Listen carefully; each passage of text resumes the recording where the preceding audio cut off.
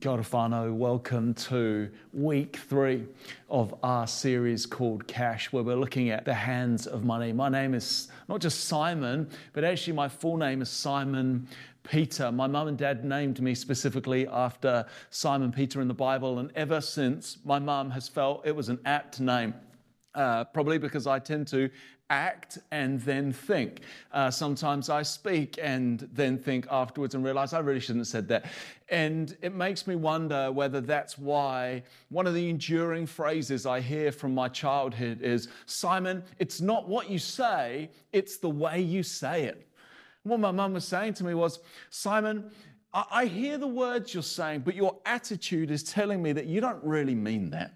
Actually, you mean something else. You might be doing the right thing, but your attitude is actually expressing to me that you're doing the wrong thing. We're in the final week of our series in Cash, and we look at what we are giving away. And the inevitable question is, well, how much? You know, time and time again, I hear people say, should I be tithing? Should I really give 10% of all that I have to the church? But I want us to remember as we grapple with this idea of what we are giving, that we never lose sight of the greater issue, which comes back to the heart, that it's not what we say, but the way we say it. And so in this context of giving, it's not what we give, but the way we give it. And if you take nothing else away from today, this is what I want you to remember. And so we're going to dive in right now. We're going to look at 3 passages on giving. But before we do, I just want to deal with the elephant in the room, that is tithing. Tithing literally means a tenth. The first example we see in the Bible is when you get to Genesis 18 and Abraham meets Melchizedek, probably a pre-incarnation appearing of Jesus. And no laws, no rules, no obligations. Abraham chooses to give a tenth to Melchizedek. When you come to the law for Israel, you get this principle of a tenth, the principle of the tithe enshrined in the law. But what's interesting is there isn't one tithe. There's actually 3. We're not going to read them, but you can go look at these scriptures for yourself if you want. So Numbers 18 tells us about the tithe that was given to the Levites. So the Levites ministered in the temple. They were the only tribe to do that. They didn't own land. They didn't farm crops. And so the other 11 tribes, basically, all that they produced in crops and animals and things like that, they gave a tenth of it to the Levites so that their work could be focused on ministering in the temple. But then you get another tithe, which comes up in Deuteronomy 14. And the interesting thing about this tithe and why we know it's different is because the tenth of crops and animals in this context aren't given, but they're actually consumed. The Israelites were to save it up. And then every year where they had to go to Jerusalem to worship, to have festivals that commemorated what God had done, this tenth that they had saved up would then contribute to that journey and contribute to the food. And they were to include other people in the celebrations. And then further along in Deuteronomy 14, you get the idea that every 3 years, not just every year, every 3 years, there was another tenth that was given. And that was stored up at the city gates and given to the poor and those in need. And so tithing isn't just setting aside a tenth in the law. It's actually setting aside probably about 23%. Who wants to tithe now? Anybody fancy that? But I think the other point we have to remember is we're not Israel.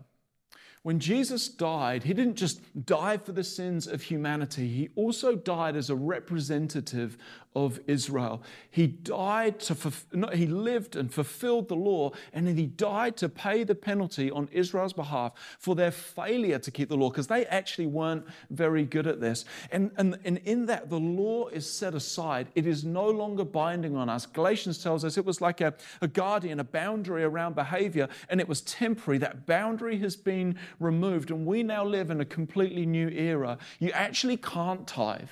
You can give a tenth, but you can't tithe in the way that it speaks of. And when you come to the New Testament, the only time we get tithing mentioned is when Jesus is talking to the Pharisees, as in people who were still living under that old covenant, under that old system. And so we are now set free from that. And therefore, when we give in accordance with a set of principles, but under absolutely no legal obligation. So I want to look at three passages today, and I think it gives us three principles for what it looks like in terms of how we give. And the first is the first principle I want you to remember is that we are to give of our first and our best. We give first and best. Let me take you to the very first example of giving in the Bible, Genesis chapter 4, and it's talking about the brothers of Adam and Eve, sons of Adam and Eve, Cain and Abel. Verse 2 of chapter 4 says, "Now Abel kept flocks and Cain worked the soil. In the course of time, Cain brought some of the fruits of the soil as an offering to the Lord. And Abel also brought an offering, fat portions from some of the firstborn of his flock. The Lord looked with favor on Abel and his offering, but on Cain and his offering he did not look with favor. So Cain was very angry and his face was downcast." Remember what I talked about at the start. It's not what you give, it's the way you give it. And in these offerings, they are different, but there's actually nothing conceptually different about them. One produces crops, and so that's what he brings. One has animals, and so that's what he brings. We're not saying that one there is better than the other, but there is something very different about the way they gave. We get the impression that Abel sort of, when he feels like it, from time to time, he bought some of the crops. But when it comes to Abel's offering, he brings the firstborn of the flock and he gives the fat portions, like the very best part. Abel gave his first and his best. Jenny, my wife, some of you will know her, she makes incredible roast dinners. I want you to imagine that she's put before me roast pork. And we've got like veggies, and we've got roast potatoes, and we've got gravy, and we've got pork, and we've got crispy, juicy, fatty, crackling on top. And if you look at that plate and you think, Simon, how could you show generosity? I think it would be to take just a little bit, maybe more, I don't know, of the crackling and say, Jenny, I want to give you this. Just out of what you've given me, I want to say thank you. And to do that, I'm going to give the best. Now, even as I say that, a little piece of me is dying inside. I just can't fathom how I could possibly give. And that's because it's the best part. It's the tastiest part. It's the part you leave till last, right? Because it's the thing you're looking forward to the most. But it's that level of sacrifice that communicates just how grateful I am. And the fact that Abel gave his first and his best is the very thing that made the gift worship. The very first expression of worship in the Bible wasn't a song and it wasn't a psalm. It was a gift. And because it was sacrificial, because he gave his first and his best, it became worship.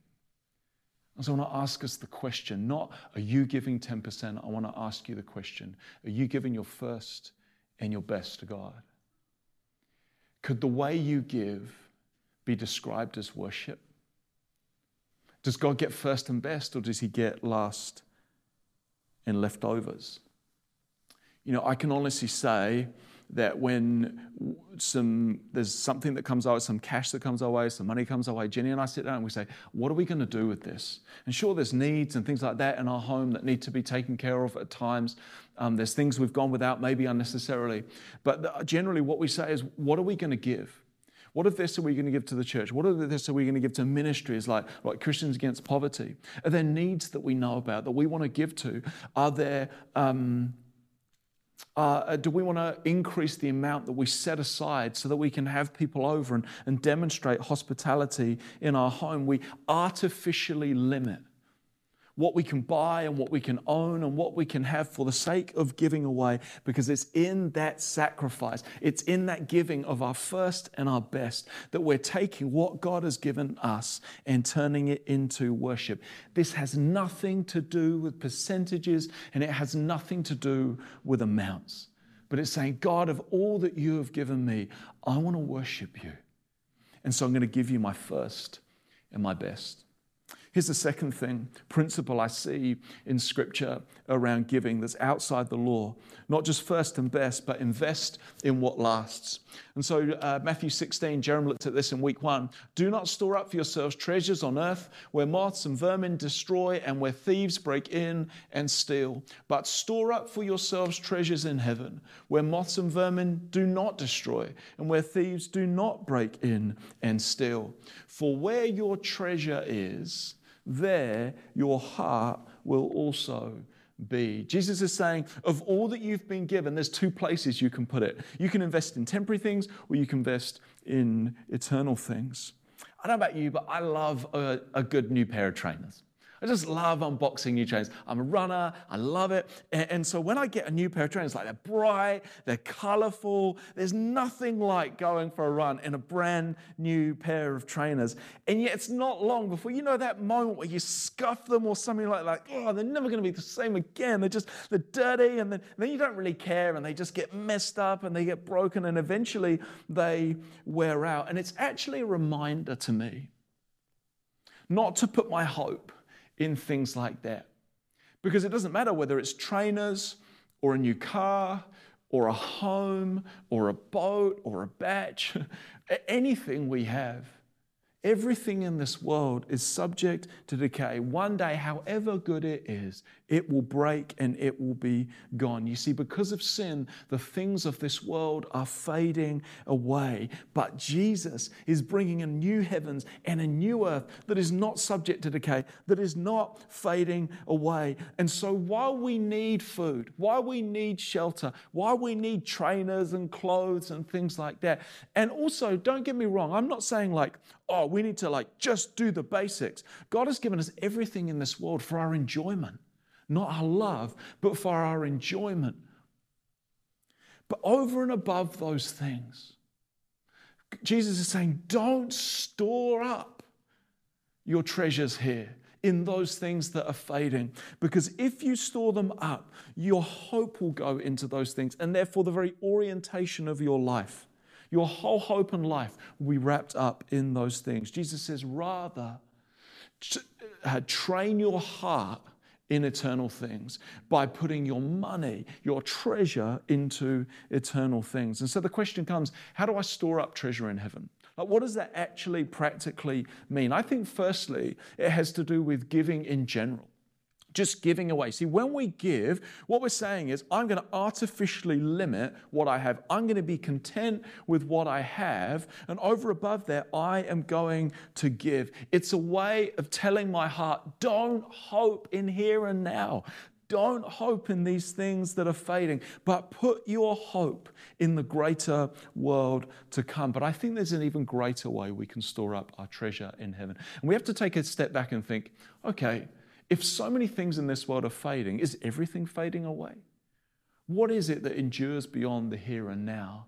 And the answer is people. The Bible says that to God, all people are alive. And He has promised eternal life to those who believe in Jesus. And so when we give to people, and even better, when we give to things, to ways in which people are going to hear the message of Jesus, the only message that changes their eternity, then we begin to invest in things that go on beyond the here and now. I believe that's a way of us investing our treasure in heaven.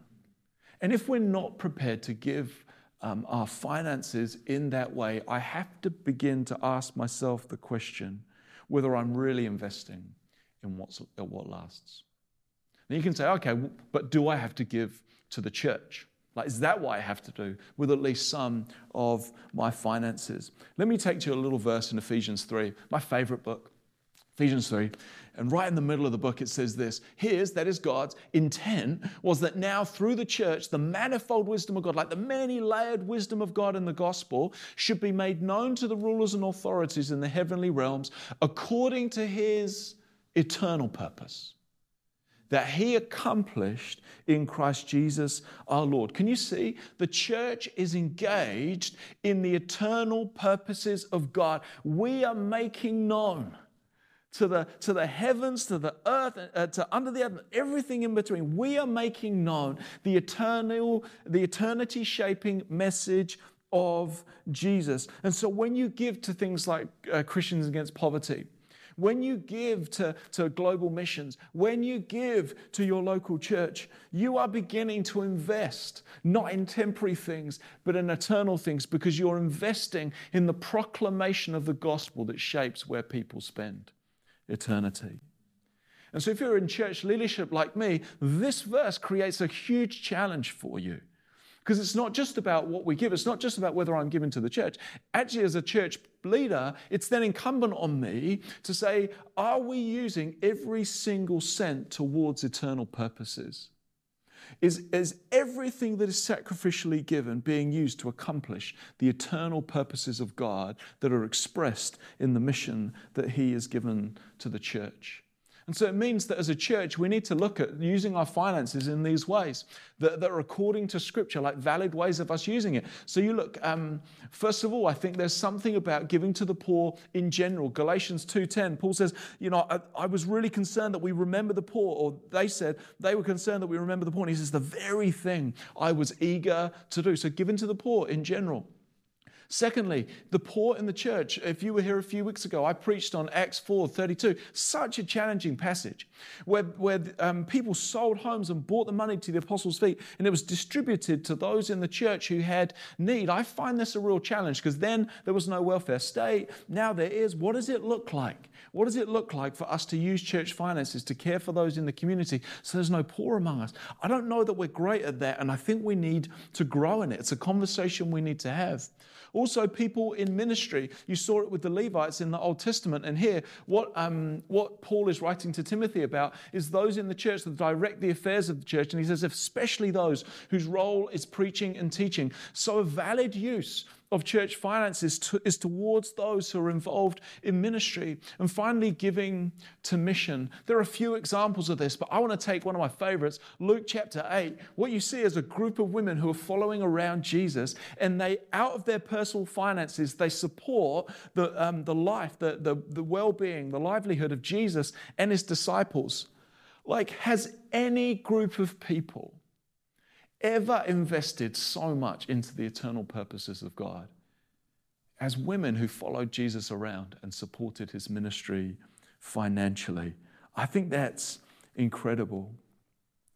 And I don't want this to come across as like a command. I don't want this to come across as legalism or the law. I just want us to ask ourselves some questions. That if we refuse to give anything to God's work that is being accomplished in and through the church, can I really say, I'm investing in what lasts? Floyd took us beautifully last week through this idea that everything we have is from God and we're to use it for God's purposes. We love to own things. We're obsessed. Can I just be honest with you? We are so obsessed with owning homes. As if we own a home, like the world is right for us. That is as fleeting and as fading as my running trainers. This world is fleeting. It is passing away. You cannot take your finances with you. You cannot take any property. I was going to say chattel then, like it's a bit of a legal word. Chattel is a wonderful word. But you can't take it with you. You can't take it with you, so stop storing it up. Your life is fleeting. It's a vapor. It is going to be gone before you know it. So how are you going to use what God has put into your hands? Not just for here and now, but for something that will resound in eternity, where when you meet Jesus and he says, what did you do with what I gave you? You can say, my heart's desire was to give it back to you and to use it for the things that were important to you, because I know everything revolves around you. This isn't about legalism. Stop talking about tithing. And start thinking about how we use everything we've been given for the purposes of God. I'm going on. Should we go on to point 3? Point 3 is striving for excellence. And so when you come to 2 Corinthians 8 and 9, it's Paul's most extensive teaching on giving. The context is the church in Jerusalem. There's been some sort of natural disaster, and there's been persecution. And so here's the church in need. And Paul sort of rallies the churches, and he says, guys, I want you to give gifts, and we're going to pull it. We're going to come around and collect it. We're going to pull them, and we're going to take this awesome gift to support the church in Jerusalem. I really love that. And so it seems like the Corinthians have said to Paul, we're going to give a really good gift. And Paul says, I'm coming. I'm writing you a letter. I'm coming. Be ready when I come to collect, so that I can collect it. And it's in this sort of articulation that Paul gives on giving in the church that we get this principle of generosity. Verse 7 of chapter 8 says, "But since you excel in everything, in faith, in speech, in knowledge, in complete earnestness, and in the love we have kindled in you, see that you also excel in this grace of giving." Paul says, it's so great that you're excelling in faith. It's so great that you're excelling in speech and in knowledge. Like James says, who can control the tongue? These guys are excelling in speech. And yet Paul says there is something missing if you are not also seeking to strive in generosity. And yet what I find about this is that the context is really interesting, because Paul also lets them know that the Macedonians have given a gift that was really generous. But look at the context of the Macedonians. In the midst of a very severe trial, their overflowing joy and extreme poverty welled up in rich generosity. Like, that is not an equation for a gift, is it? Overflowing joy plus extreme poverty, add in a cheeky, severe trial, and you end up with rich generosity. Like, what's going on there? Like, why is it that some of the poorest people in the world are actually the most generous? Jenny did a missions trip in Brazil. She's lived in Brazil for a while.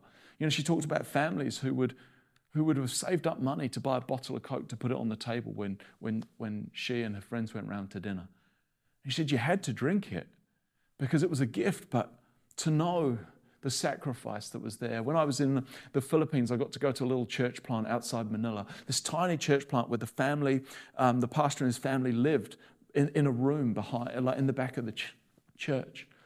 And the wider family came around and they just couldn't wait for us to taste Filipino mangoes. They're like, you've got to acknowledge, you've got to taste these, you've got to acknowledge that these are the best mangoes in the world. You know, and I know at the street we have a large Filipino community. Yes, honestly, I agree. No twisted arm. I think they're the best mangoes I've ever tasted, honestly.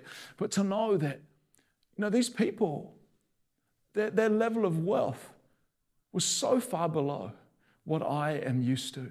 And yet they just couldn't wait. The level of hospitality was incredible. Why is it that we often get shamed by people in such poverty in the way that they are generous? But Paul then couples that with this other idea that you see, that his encouragement was also that they gave in accordance with their means. And so you see the giving out of extreme poverty, that poverty is not a barrier to a posture of generosity, but at the same time we're to give in accordance with our means. And this is why I think we have to break the idea that, are we giving 10%? I realize that for some people you think 10% is a good rule of thumb, it's a good testimony. And I appreciate for some people that works, but I think we need to break out of this. And here's why. Because it's important that we're not just not letting poverty get in the way of us being generous, but also I think it's important that we acknowledge what Paul says, give in accordance with your means. And some of us, our means to give are very, very different. So if you're a beneficiary in this country, you're on something like $343 a week. If I say to you, you should give 10%, that's $34. You have barely got more than $300 left for power, for shelter, for clothes, for food, for enjoying anything. Like, that's an outrageous gift, I think. You'd have to forego some basic needs in order to give in that way. Yeah, if you're on a couple of $100,000, you could give 10% quite easily without foregoing any basic needs. And so we have to get away from this idea of, well, as long as I'm giving 10%, or I have to cause my kids to go without so I can give 10%. Let's just get rid of that. And say, what does it look like for us to seek, in accordance with our means, to strive to be generous? It's not how much we give, it's the way we give it. And if anybody here is then hoping for a bit of a let-off, it's not me that's telling us to be generous. Ultimately, it's Jesus who doesn't just tell us, he shows us. Here's where Paul gets to, verse 9.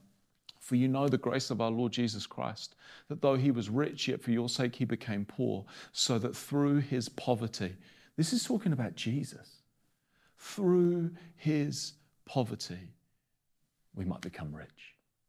Paul takes the sacrifice of Jesus, the incarnation, him coming from heaven, him living the life we should have lived, dying the death that we deserved and rising together. He grounds that sacrifice in language of financial generosity. And I think this is where the generosity of Jesus becomes really challenging for us. You see, I think we get sacrifice. We celebrate, we commemorate wars. We give medals for people who died in battle. Like if I was walking down the street and somebody tried to attack my friend with a knife and I jumped in the way and got stabbed, you would applaud me. You'd say, wow, what a sacrifice. Somebody willing to lay down their life for their friend. Like that's incredible. That's amazing. And yet if I went down to Courtney Place and I found an addict, I found a drunkard, I found somebody homeless with all of those issues, and I said, here's all of my money, here's every item of clothing, here's all that I own, here's all my investments, here's my pension that I've been paying into for like my whole working life. Have it all, go enjoy those things that you never did anything to deserve or earn. You go do those things and I'm going to sit in your place. You would say that is so irresponsible. That's so wasteful. That person might waste it. They won't know what to do with it. What are you doing? And I think the fact that when we ground the gospel in language of generosity, that it suddenly becomes offensive to us, shows just how much our hearts are tied to money and wealth. See, the truth is that Jesus really did give up the riches of heaven and take on our place in a way that me sitting in the place of somebody who's homeless could never truly express. And every single day, you and I, if we believe in Jesus, waste that and we underestimate it and we walk all over it because we never truly grasp just what he has done for us. But this is the gospel.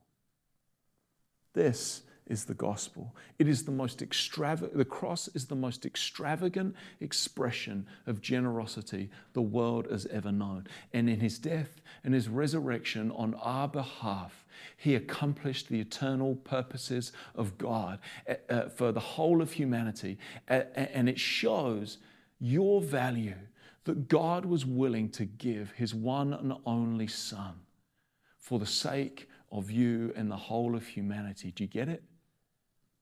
God was the first to choose to give his first and his best. And he gave it for you. And the reason God calls us to be generous is not because God cares about laws. It's not because God cares about rules. It's because if we are going to be people who follow Jesus, then we have to reflect him. And by giving what God has given to us for the sake of other people, to accomplish God's eternal purposes, is a greater reflection, is such a great reflection of the generosity of our God in showing the world what Jesus is like. It is not how much you give. It is the way you give it. Can I encourage us? Let us give in a way that shows the world what Jesus is like. Should we pray? Our Father, we want to thank you so much for the rich generosity of Jesus. And I pray, Lord God, that you would free our hearts from the love of money once and for all and release us to worship you, not just in speech, not just in love, not just in faith, but Lord, also with the things that you have given us. Let us give freely as you have given to us. We pray in your name. Amen.